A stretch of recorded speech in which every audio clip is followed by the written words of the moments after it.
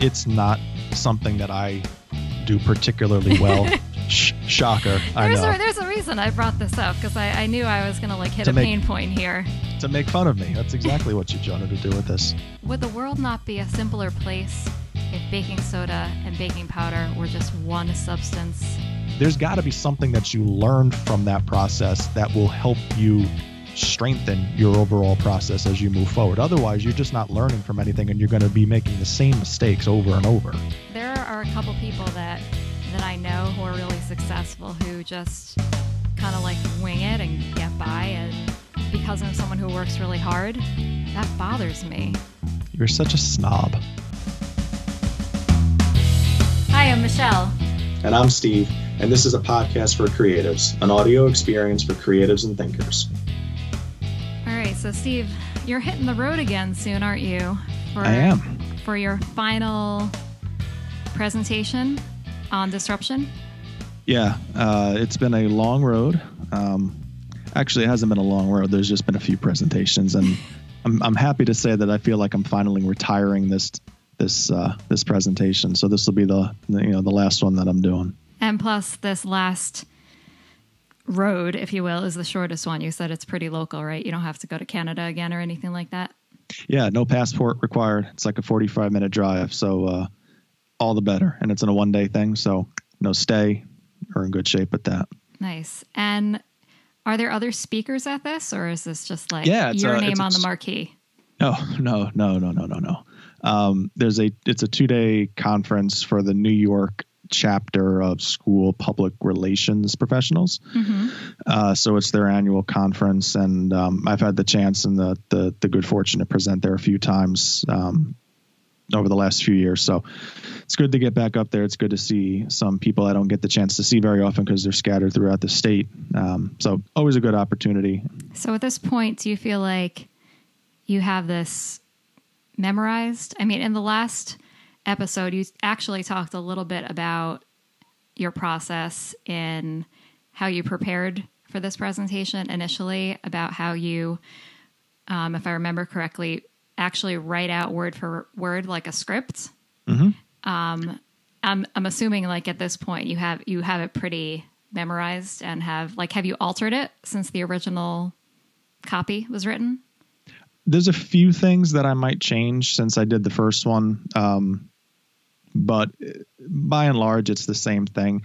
The thing that always concerns me, and it's like anything else, is there was a long period of time between the Toronto one that I did back in the end of January and when I did it the last time before that, which was in July.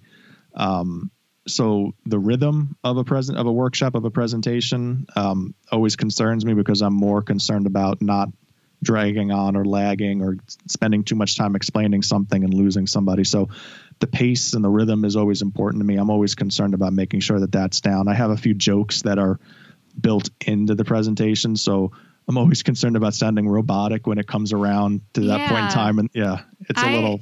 I feel the same way too. Not that I've given a lot of presentations, but even when I'm saying things on Instagram stories sometimes, or even just writing social media posts, I noticed when I was going back through my Instagram feed that I made the same joke twice within a month. And I was like, I didn't even realize that I did that.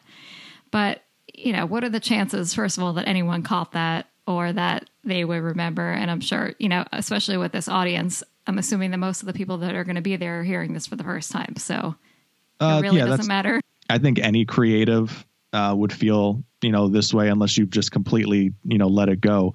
You notice these things, you and it's not to say that what I'm doing has any creative, juice or feel to it. People give presentations, but you do notice these things. You do care. You care about the way they sound. So I'm always conscious of that stuff, and you never want to sound kind of over rehearsed or over robotic, but yeah, those are the things I probably worry about the most. The rest of it, I feel like I have pretty much down. So, cool. But I'm excited about it. I'm excited about getting back up there and doing it one more time, one more for the road. Now, how many times have you done this? I think this is the 5th time I've done this workshop. Okay. Have you had crowds that are more responsive than others? And how do you handle that? It's certainly better when people are engaged, because the questions I feel like are good. When I was in Canada, I felt like there were some really good questions and examples that people were volunteering on their own that were in line with the workshop. When I was in San Antonio last summer doing this, it was kind of the same.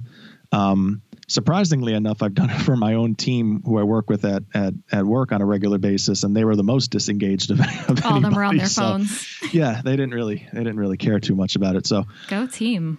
Oh yeah, it's a real shot in the arm. So yeah, it's certainly better when people are engaged. I feel like there are presenters who do better when they're just talking at people because they don't want to get thrown off their rhythm. I frankly welcome the questions and the feedback. Because it's their presentation as much as it's mine. You know, they're coming to learn something from me, and I try to keep that in mind when I'm, putting it together. So, you also know where the holes are in the presentation. When I say holes, it's not to be that there's mistakes in there or there's things that are missing. I'm just saying that there's natural pauses where it makes sense for somebody to say, like, so when you say this, do you mean, and it kind of segues nicely into, wherever you're kind of heading next. So yeah, it's better when people are engaged, and not just engaged with you as a presenter one-on-one, but also thinking about what you're saying as it relates to their work and trying to, foreshadow a little bit how they might be taking what you're talking about and utilizing it, or maybe even examples of things. I love when the light bulb goes on, mm-hmm. and all of a sudden you'll say, you'll see them connect what you're saying to something that's played out, and they might not have known why it played out that way, but now it's kind of clicked for them and it opens up this whole new world. So that's always exciting. I really like when that happens. Yeah, I feel like that's kind of the ultimate win. So when you're preparing for something like this, where are you spending the most amount of time? Is it like thinking about it, writing, editing, researching? Do you feel like you've spent more time in one area than another? I always try to come at the creative process, or the process of putting a presentation together from the standpoint of, what do I want my audience to walk away from this presentation remembering? I think it's hard to have an audience walk away and remember everything that you've said for an hour, because none of us have attention spans that last that long. Mm-hmm. You almost have to boil it down to one or two things that you want them to take away. So I try to start from, okay, what am I talking about? What are they asking me to come here to talk about? But under that heading, what do I want them to remember? And then I try to structure a presentation built around those pillars, I'll call them, because if you can remember the pillars, the rest of it kind of takes care of itself. So that's kind of my process for workshops, for speeches, or things like that. I can talk for an hour, and show examples and make jokes and whatever it is. But ultimately, I want people walking away saying, "This is what I remember." Okay, so more foundation type work.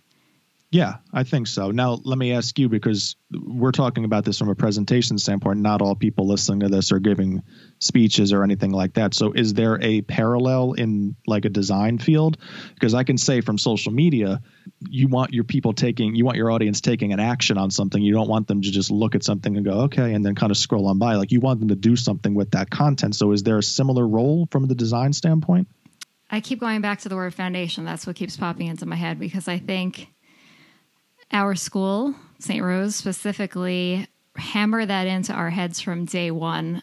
I went in knowing that I was a graphic design major. That was, my major was declared, and we did not go on a computer for the first 2 years of school. All of those courses, which were tons of art courses, were all laying the foundation for learning things like composition, art history, color theory, typography. And I don't know if they still do it that way, and I don't know if other schools do that. And at the time, I think I was just so anxious to get on the computer. But now looking back on it, I see why our school, they're known to have a really good graphic design program. And I think that the foundation is a big part of that. But But then even once we did start doing computer work, it was still so much about like, okay, what are you going to do before you get on the computer? You have to like sketch out what you want. You have to really think. You have to do your research. You have to find inspiration, all of that stuff. So the actual like execution part when you're on the computer still for me feels like it's such a small portion of the entire process. Yeah. But I think that's sometimes it can be overlooked when you're thinking about working on a certain project or, a presentation. A lot of times you can get lost in getting it up and running, and then you kind of either read it over or look it over and you're going, I'm not quite sure what action I would take on this, even if this came across my feed or if this was presented to me. So it almost becomes the challenge of it's setting a goal. I want my audience, I want this audience to know this or do this. And then you're working not backwards, but you're kind of you're drilling down from that top goal all the way down to, under that goal comes your research. Under that research comes how you're going to, set out that course. And then, ultimately the specifics, things that you're going to do in order to kind of fulfill that process. So it's a form of what we call communications planning, but it's a form of planning that, if you're not thinking about everything in relation to the goal that you are setting for yourself, you're really not going to come close to making an impact. And I've given plenty of presentations over the years, especially early on in my career, that didn't follow that roadmap. And you pay for it because in the end, there's a lot of questions and there's a lot of skepticism. And, that's really awkward to be in that position. And I think you've probably experienced that from a design standpoint. I certainly have from creating social content where you're like, this really didn't match what I want my brand's, vision or brand's, experience to be. It's uncomfortable. So I think that process really comes in handy when you're thinking about putting something together. This may be like a simple way to think of it, but it's almost like having a point of reference that you can always return to as you're going through the creation process. And that question is just like, what is the point? Why are you doing this? What is your why? And I think for me, sometimes this is just like a motivational thing. I'll be working on something and I'll be like, I really don't want to be doing this right now, especially if I hit a roadblock. But if I know and remind myself, Michelle, like you started this because you want to accomplish this or you want to help like this person or these people, that always helps me kind of refocus and remember why I started, as cliche as that sounds. Because one of your hallmark quotes that we use a lot on our social accounts for podcasts for creatives is plan then do. Execution is so much easier when you don't have to think as you go.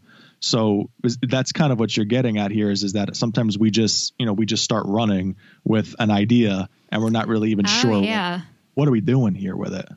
I've been there many a time where I just get so excited about an idea and just start acting on it immediately with no plan. And none of those have ever like come to fruition because it's that foundation is missing. It's like, it's like trying to build a house on a pile of mud. Like the foundation needs to be built first. It's not research in the sense of, go to the library and research this topic, but it's hard research, it's data, it's analytics, it's anecdotal, it's things that you might come across on social media that help kind of inform, what you're talking about. So it does require a creative eye. Oh, absolutely. And doing that for design work is actually super fun. I mean, some people like to create like mood boards or Pinterest boards. But sometimes it's just like flipping through a magazine, or sometimes if I'm, at a Target or something and I see like a nice type treatment, like I'll snap a photo of it and then refer back to it, like when I'm starting on a project. I don't always do this, but I have found that my stronger design pieces are ones where I did take the time to actually create like an official mood board where I have my entire color palette. I have a bunch of examples. because it's that plan, then execute. Like once you have all of that stuff, it's like you just do it and it just flows. Well, it's a roadmap. I mean, like it's a roadmap. It's direction. You're writing directions for yourself. Right. And the thing about that is, I mean, obviously you have to have the skill set, and that's a really important part to this planning and execution process, because I mean, if it's a roadmap or a blueprint, you know, think about a house. If you have a blueprint for a house and you can't bang in a nail to a piece of wood, the blueprint is rendered useless. So like, obviously you have to have the skill set to do this stuff, but having the plan, I mean, that takes away all the guesswork. You know where you're going. You know how you're going to get there. It's just following the map. Yeah. I don't know if this is like a personality thing. Maybe just both of us are like this, but I mean, even I keep thinking of recipes too. I know that you cook. Like, are you more of a recipe person, or are you more of a just like, I'm going to just wing it and like throw some stuff together type of person? I am. It depends on the meal, but I probably skew recipe because I really trust the map. You know, I might not be measuring things out exactly, like leveling off the spoon with the flour on it or something, but I am looking at the recipe and making sure it's like, okay, it's a teaspoon. I might, you know, stretch what a definition of a teaspoon is of something. Yeah. But I have the recipe there. Same. Like for anyone who has a personality similar to ours, like, have you ever tried to make something that you've never made before and like not paid attention to the instructions? I mean, that just the thought of that stresses me out. And Jimmy, have you done it? No, I mean, like, no, I don't think I've like actually done it, but like I've seen Jimmy do it where he'll be like, oh, I'm gonna like make this, and like he has the recipe, but like he's doing things out of order, and like he hasn't read all the way through, so he doesn't realize that like, oh, this needs to like sit in the fridge overnight, you know. Like I've like witnessed those disasters, and that just maybe stresses me out is not the right word, but yeah. I'm a recipe follower. I need the instructions. I watched my grandmother, and God rest her soul. I watched my grandmother for years make these butter cookies, and I knew the recipe like the back of my hand, and I was feeling good about everything. So the first time I ever made them by myself, I had everything out. I mean, I just, you know, it was an overconfident moment, and I mean, this was brash confidence right here. Like I know this, and I know how much vanilla needs to go in here. And the only mistake that I made was I screwed up baking powder and baking soda, and I put the wrong one in, and the entire batch, it came out like pretzels. Like it tasted like pretzels. Like imagine biting into a cookie saying like, this is going to be a cookie. And you're going, nope, that's more like a sourdough pretzel. Like it scarred me for life. But you know, so definitely having that plan to fall back on, and that process, so to speak, of just like, let me make sure it's soda and not powder, or vice versa, is hugely important. And I feel like that's like what we have to live by in our roles, is not trying to make a mistake that's self-inflicted. You know, you might have a plan and you might have a path, and it might not go exactly the way you want it to, because, you know, let's say, for example, you go to post something on social media, and maybe there's a situation that's playing out on social media from a national standpoint, and your piece of content really didn't get the engagement rate that it typically would on a more quiet day. Well, that's something you can look back on and say, well, there was a mistake there. It wasn't maybe necessarily a mistake in the process, but in the execution and the way to play it out, that's something that happened. Or you could be just way off base in general, but you got to evaluate that. So when you start this process again, you know to avoid that situation. It's more of the like, why did I start this recipe to begin with? Did I really want this? I also just want to say, would the world not be a simpler place if baking soda and baking powder were just one substance? I would have felt better about my batch of cookies if that were the case. I think that's like, that would help so many people. That is one of my favorite Three Stooges lines. I'm a huge Stooges fan of all time. Is Shemp's cooking something in the kitchen, and he's putting ingredients in on the shelf, just randomly putting things in, and he's not following a recipe. Yeah, and he can't read very well, so he's looking at the shelf and he's going, baking powdered bacon. What do they think of next? And it's just like, you know, and that's one of my favorite lines. So yeah, if we could just have that down to one thing, I mean, that would certainly make a hell of a lot more sense. But like, think about it. You know, this is exactly what happened when you asked before about, you know, is it better when an audience is more engaged, or how do you deal with that from a presentation standpoint? And I said to you, like early on in this process, I'd be doing presentations just based on trying to explain something to somebody and not really focusing in on what do they want to know. So that's kind of how I refined, my process and all this, and trying to make things better and become a better public speaker and a better presenter. And the evaluation component to your process, whatever that is hugely important, because it only stands to serve your research. If your process is cyclical, you start from somewhere, you work through it, you get down to the end of it. It's not just, okay, this is over with and I'm done. There's got to be something that you learned from that process that will help you strengthen your overall process as you move forward. Otherwise, you're just not learning from anything and you're going to be making the same mistakes over and over. So let's talk about editing then, because I think that's really what you're talking about. Yeah. It's assessing, in your case, like how your presentation went, or in my case, how my design went. And I think this can apply to many different things, but writing, certainly. Do you feel like you have an editing process, or do you just kind of like take it on a case-by-case basis? It's probably more on a case-by-case basis, but I think it's important to clarify that just because something doesn't go the way you set out for it to go doesn't mean it's a failure. There are a variety of reasons as to why things might not work out. The editing piece and the evaluation piece of everything for me is it serves as added research, because if your process is cyclical, it really should bring you back to your research component. And when you're doing the research for your next project, whatever that might be, you have built-in data from your last one that can serve as your research component. So editing definitely comes on a case-by-case, project-by-project basis for me, whether it's, a social project, a presentation, whatever it is. I'm constantly trying to learn from what didn't necessarily go the way I thought it was going to go. And where I can strengthen certain things, I think, to make it better. You might set out with a social media campaign for something and it misses the mark. It doesn't necessarily mean that it was a failure. There might just be something in there that your audience isn't identifying with that maybe you thought they would based on the data and they didn't. Well, that's going to just change your whole process, and not going to change your process, but it's going to refine your process a little bit. So it's not a failure. You're just getting stronger as you go. That is something that I've really struggled with over the last few years, like kind of coming to terms with that, with shipping something before it's perfect, before it's 100% done. Because I mean, in my mind, there's always room for improvement. So that perfect is never going to come. And I found that I've had these projects that I just dragged on and on and on because I wasn't sure of myself. But yeah, I feel like since I've gotten over that, I've been able to start to work at a somewhat quicker pace.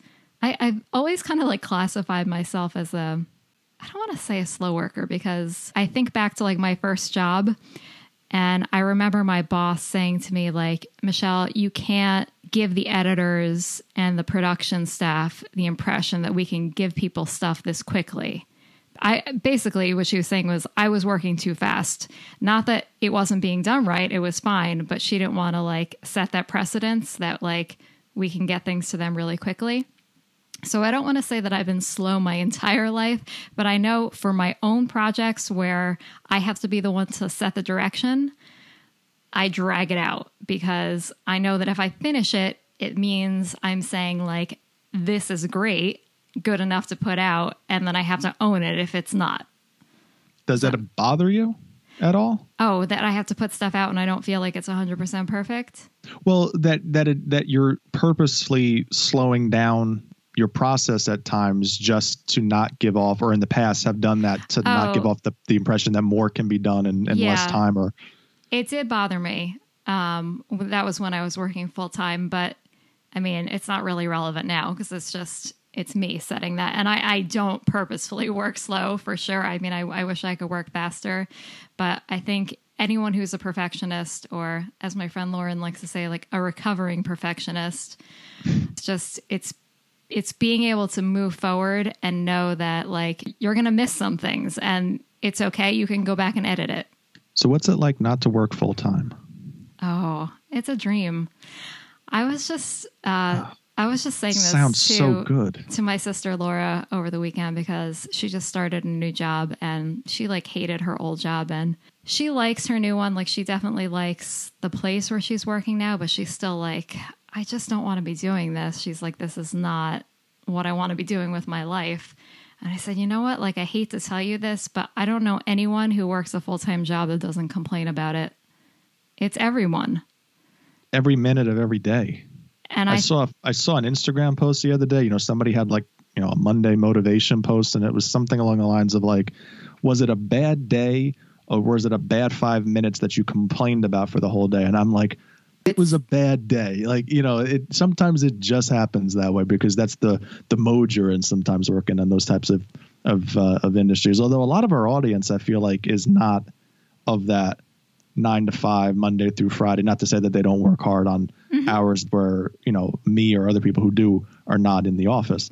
But I feel like a lot of people are more like you than they are me. More of the entrepreneur. Yeah. Yeah. I mean, I think it actually goes back to that thing that we were talking about before about having the purpose. We all have a purpose that we are determining 100%. So obviously we need to pay the bills. So sometimes we may be working on projects that we're not 100% enthused about, but for the most part, we get to call the shots. And I think there's a power in that. I mean, you're determining your own happiness, if you will. What is that like? I just want to know more about this. Tell me more about this. Stooges. Tell me more about these stooges. Hey, you got one like little foot in the door doing some podcasting. I mean, I think it's good to have a creative outlet for sure. If you're a creative person working full time. And since I was just talking about my sister Laura, she kind of is on the same path as you in that, you know, she's working full time still, but she has her little passion project now that she and our friend Sierra run together, which is, I'll give them a little shout out, See and Explore on Instagram. And they actually have a website too. I will link to them in the show notes, but it's been so fun to see and watch the two of them grow this Instagram account and brand. And they've already accomplished some cool things, like had some big brands repost their posts. And actually, they just had their 100th post, which coincided with having another website do a feature using all of their photos, which is like super cool that they're just doing this part-time. They kind of started around the same time that we started the podcast. And it just, you know, it makes me go back and say, like, the internet is so awesome that it gives us creative people these opportunities. Outlets are so necessary. I mean, for sanity, but to also scratch certain niches that, you know, you might not necessarily get to be doing if you're working a job that doesn't allow you that opportunity as much as you'd like. It's so important. I think that we could probably do an entire episode about creative outlets. Maybe we could save part of that conversation for that. Yeah. No, I think that makes, I think that's a great idea because, you know, you find, especially in this era of side hustle, you find so many people, you know, doing different things for different reasons. Some of it's financial, some of it's just peace of mind. So far for us, I feel like this is peace of mind more than it is financial because there's no money coming into this right now. Nope. Just spending money on mic stands. With Chinese directions on them, how to put them together. Yeah. That's how you pulled it off. It's quality. Yeah. For the listeners who can't see me right now, I just ordered a new mic stand, which is one of those ones that has the arm. So I look somewhat professional now, but it was really just a $15 Amazon item that came with Chinese instructions. But I pulled it off. I was able to put it together 15 minutes before we hit record. Skills. That's talent. Yeah.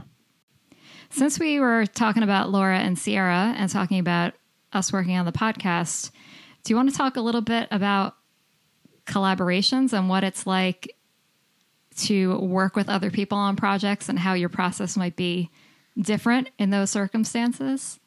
Yeah, because I think that's really challenging. It's not something that I do particularly well. Shocker. There's a reason I brought this up because I knew I was going to hit a pain point here. To make fun of me. That's exactly what you wanted to do with this. I don't do well with it.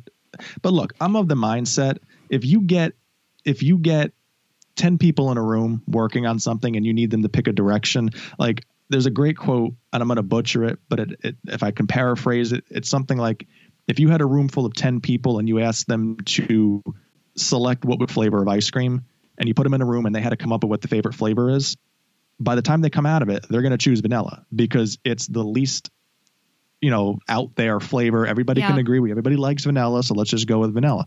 And I think that bothers me as somebody who has this creative side, because I like vanilla too, but what if we tried this and really, whatever that might be, it can be frustrating.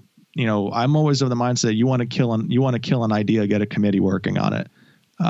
Because it's going to be the end game. Everybody comes into it with different mindsets. And that's really the challenge before you even start, is getting everybody to agree upon what the goal is. And that's usually the mistake that's made when people are working in collaborations, is you want to have your a group around you to do something. But if they're coming at it from different perspectives, even though those backgrounds are important to the design and the creation process, if they're coming at it with different perspectives and ultimately different goals, you're lost. So do you feel like collaborations are easier when it's 2 people or 3 people? Like, do you feel like there's a point where you would hit that vanilla moment? Less likely, I think, if you're like-minded. Mm-hmm. I feel like the best collaborations are with people who, think similarly to you, but will also keep you in check, and vice versa. I have a team of people who I get the opportunity to work with at work. They're kind of my, a social media squad. And we all have the same goal, which is helping people on our communications team get better at their digital and social presences. But there are times where somebody will say, what if we did, and they'll talk about this, and somebody inevitably, unless it's a really good concept, which we have plenty of those too, somebody will inevitably say, like, well, is this helping people get better? Is this just doing something to say we're doing something? Like, is this really relating back to what we want this to be? And I think you need that person to help keep you in check. And that requires leadership. That requires somebody to say, I'm going to be the foreman on this. I'm going to be the director on this, whatever it is. If you just have people in a room who are working together on something without any real direction and without any real shared goals, it's really tough to make any sort of progress on that. So I think for me, the best kind of group work, if that's the case, as selfish as this sounds, is to have as close to like-minded as you can get, and not having people be afraid to speak their minds. Yeah. Do you have a favorite project that you've worked on that has been a collaborative effort? Truthfully, this disruption presentation started out like that. About 2.5 years ago, 2 years ago now, a former colleague of mine and a really good friend, Saber Sarnatero, who often listens to the podcast, and I really kind of settled in on doing this disruption workshop. And we started putting, the bones of it together, and did some initial, early versions of the presentation. She left to take an opportunity out in Arizona, and it kind of like fell to me to pick up the baton and then run with it. And, but the work that we were doing was so fulfilling because there was somebody who I had a chance to work with who, quote unquote, got it. Mm-hmm. And it's so refreshing to be around people who, I think anybody who works in, design, social, is an entrepreneur in a certain area. When you're around people who get it, it's so invigorating to the creative process and what it does for your working relationship. I mean, you can't replicate that feeling. Yeah. I was trying to think about collaborations that I've done. And I honestly, since I've had my own business, have not done a ton of them. And actually what came to mind for me was not a professional project, but were parties that I've been part of throwing. My middle sisters, Allie and Lisa, both got married and had babies within between 2013 to 2016. So we had 2 baby showers and 2 bridal showers in that span. So my sisters and I kind of came together to put these events on, and our poor family and friends had to like basically go through the same thing 4 times in 3 years. But it was really fun to work with my sisters on putting these events together. And I think what made it so successful, and I'm not just saying this to like pat myself on the back, like the venues that we went to, the people that went to these events, like have just still talk about how great that they thought that they came out. And I'll link to these in the show notes too, but I actually featured the 2 bridal showers on my blog, so you can like see pictures, and hopefully you think they're as good as I'm saying that they are. But the reason I think that it was so successful is we had our defined roles in planning them. You talked about having kind of like a foreman and like a leader of the group, and that is definitely my sister Allie. She's kind of like the project manager, and she treated planning these events like it was just like, you know, family parties, but she had us on Google Hangouts. She had spreadsheets. She'd be texting us saying like, guys, when's our next meeting? Like we have multiple meetings. And I have to say for sure that the events that were the hardest to plan were the ones that she was not a part of, the ones that we were putting on for her. So I think that leadership role is huge, because the other 3 of us, by the time we were planning Allie's baby shower, we kind of just were like, all right, you're going to help us plan this because we can't do this without you. But isn't that the whole, like, that's the whole concept of a team? I mean, everybody's got a defined role, and if you're doing it together, conceivably speaking, the output should be good, or the output should be what you desire it to be. But I think it's also that everyone needs to know what their role is, if that makes sense. Like, obviously, you can lend your opinion or point out, like you said, like use your voice if you think that something could work better. But I think that the person in that like assigned role should always, like, their decision should probably trump everyone else's. Do you agree with that? Mm-hmm. Yep, I do. Just like today, when you sent me a graphic that you had designed, which looked really good. And by the way, guys, I don't know if you know this or not, but Steve does most of our social media content, and he's not a professionally trained designer, but he's hung out with me enough to have absorbed some of my graphic design skills. And anyway, I just wanted to say that they look really good. But today you were showing me something, and you said, like, you know, don't pick it apart too much. And I really didn't, but I did offer you a few very teeny tiny suggestions. For clarification, I said tear it apart, please, because I respect your opinion.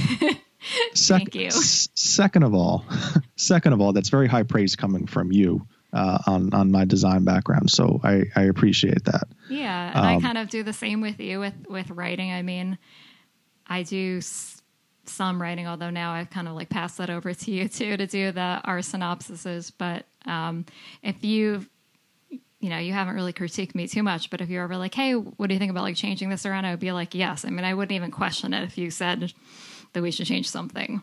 It's about respect. It's about respecting the people in the room. And, you know, if you're working in a group, you know, this process has to have some level of respect. You know, if you don't trust the people who you're working with, if you don't respect what they're bringing to the table every day, it's doomed. Do we want to talk about bad experiences with collaborations? I mean, you kind of did already. Not that you specified a particular project or event, but you've talked about your dislike of collaborations with big groups of people. I mean, like, where things go awry is there. Things go awry when you have too many cooks in the kitchen, and, you know, not to beat a pun to death here, but nobody's following the recipe. Like, it's a very, you know, it's a very disjointed process. And if you don't have somebody willing to get it back on track, and more importantly, people in that room don't respect that person who's trying to get it on track, it's a challenge. It's a lift. Now, from your standpoint as an entrepreneur, there's obviously levels of collaboration, whether or not it's somebody saying to you, I want you, or can you do this, or can you do that? Have you had bad experiences? You've talked about, you know, the good ones that you've had with your sister. Have you had bad experiences? Because, and stop me if I'm wrong, but I'm pretty sure everything is figure outable. That's true. As you like to say. So is everything figure outable? I think for sure everything is figure outable. And also, I wish I could say that I came up with that phrase, but it's actually from Marie Forleo, who I think actually attributes it to her mom. But anyway, that is a phrase that I like to live by and do my projects by. But I think part of that figuring out is figuring out what is most important in that end goal. And for me, sometimes when I'm trying to think about, have I had any bad collaborations? No, but the one place my mind goes are projects that I've done for clients and for especially, this happens sometimes in my Etsy shop where I'll have invitations that are designed and then people will send me crudely mocked up versions of what they want it to look like. They ask if I can move things around, and I try to be really flexible with them. And I've kind of gotten to the point where if that's what they want, I make it look as best I can, but I'm not going to have those arguments with those people, especially when it's funny that you said committees. And I was laughing because recently we've had a lot of customers who have been ordering invitations for like school events and things where committees are involved. And these instructions that come back, we always feel bad for the messenger, the person that we're communicating with, because you can tell that they're just like reiterating all of this information that they got from a meeting that they were part of. And even they know that there are too many opinions being shared. And when you mix all that together, the outcome is not going to be, the best it can be. I didn't know when we launched this project that this was going to be something that, and I suppose the jury's still out, but that we were going to be able to sustain this. And not because that I didn't think that we had the ability to work together. We were obviously friends. So that's, the relationship part of this really wasn't a concern. To me, it was more about like, can my skill set hold a candle to your skill set? And I'm not trying to say like I'm making this out to be a big thing. I'm just saying that there's always this element of doubt, I think, when you're working with other people who are incredibly talented of, do I belong in this conversation? Will what I know be able to help whatever we're doing? So there's an element that probably goes just beyond trusting the people around you. It's also trusting yourself. Yeah, no, I think that's a huge part of it. And there was a quote that I read in Tim Ferriss's most recent book, Tribe of Mentors, which holds like short life and business advice from a bunch of different people. And there was this one entry that kind of made me think of us and our podcast and working together, and also just other people that I've seen work really well together. And it's that the best partnerships are those where both people are constantly trying to impress one another, and not in a way of like in a place of insecurity, but more in a place of like respect. Mm-hmm. Every time I send you a mock-up of a graphic that I made, and I'm just like, boy, I really hope she likes this. Aww. I don't know if that was the response I was going for, but yes, it is a thought that crosses my mind, because it's not necessarily, it's an integral part of what we do. Just like when you write something up, like, it's an integral part. And while it might not be your biggest strength, you can trust me and I can trust you to give feedback and strengthen the overall product. We're not doing this for selfish reasons. Yeah. We're doing this ultimately with the audience as the end game of trying to be a part of their lives and enrich an experience that they get to go through on a regular basis. And I think probably leaving ego aside is another good thing to keep in mind when you are collaborating. I know that it's really easy to have our ideals and feel like we have to like stick to those wholeheartedly. And I think it's good to have those things, but especially when you're working with other people, you have to be willing to like hear what the other people have to say. Yeah. Yeah. You have to be able to listen. Listening, communication, it's not communication until whatever that, well, until it's received, and not just received, but understood. Like, listening and hearing are two very different things. If I receive what you're saying, or if I hear what you're saying, but I'm not actually understanding it, then I'm not really being able to take that and build upon it. It's just pinging whatever it is back and forth, your point, my point, and we go on. That's not helping anybody. If anything else, that's slowing down progress. Yeah. What's the opposite of a procrastinator? a doer, an executor. Yeah. There's a word for it. No, it's probably, it's probably, I don't know, an executor or something like that. Yeah. Somebody who wants to get work done. Am I a procrastinator? Yeah, absolutely. I have a belief that, a lot of it has to do with the kind of student that you were, in grade school and high school and college. I find that people who are typically A students are the people who have a really hard time adjusting to things in adult life and the work life. All they know is success and working for success. So when something goes awry and knocks them off course, then they kind of lose their minds. And I'm sure this isn't, a general statement. Like, sorry, it's not A everybody students. who's like this. Right. But me, who was very much a B and C student, I mean, I had some A's, but I was a B and C student by and large. I used to wait till the last minute to study. I used to wait till the last minute to read, 6 chapters before the next day when we had to talk about it and come ready. And, I'm not saying go and do that. Like, if I were a parent, I would not be advocating to my son or daughter, like, to follow that method. But what it does allow me to do is know that I have the ability to pull a rabbit out of my hat if I have to. Yeah. And I can always feel comfortable knowing that. So I am a procrastinator at times, but I also know that I'm able to do it. And it's not trying to be like, I'm better than anybody. It's just that I've done it so many times that it almost becomes a skill. And I feel like I'm comfortable enough knowing that if my back's up against the wall and I need to do something, I can pull it off. I think that is a good skill to have. Maybe not to put it in like the procrastinator terminology, but being agile and being able to work quickly and pull something off quickly is a good skill to have. And if I mean, as far as like working styles go, I'm a big proponent of like, do whatever you got to do to get it done in your way. There's like a million ways to do things. You don't have to do things one way. You don't have to follow the recipe in one way, but it's really the outcome that matters. And that was a hard thing for me to get past. I felt like I would get up on my high horse and feel like, oh, this person didn't follow the rules. And I still feel like that. Like there are a couple people that I know who are really successful who just kind of like wing it and get by. And because I'm someone who works really hard, that bothers me. You're such a snob. Just a little bit.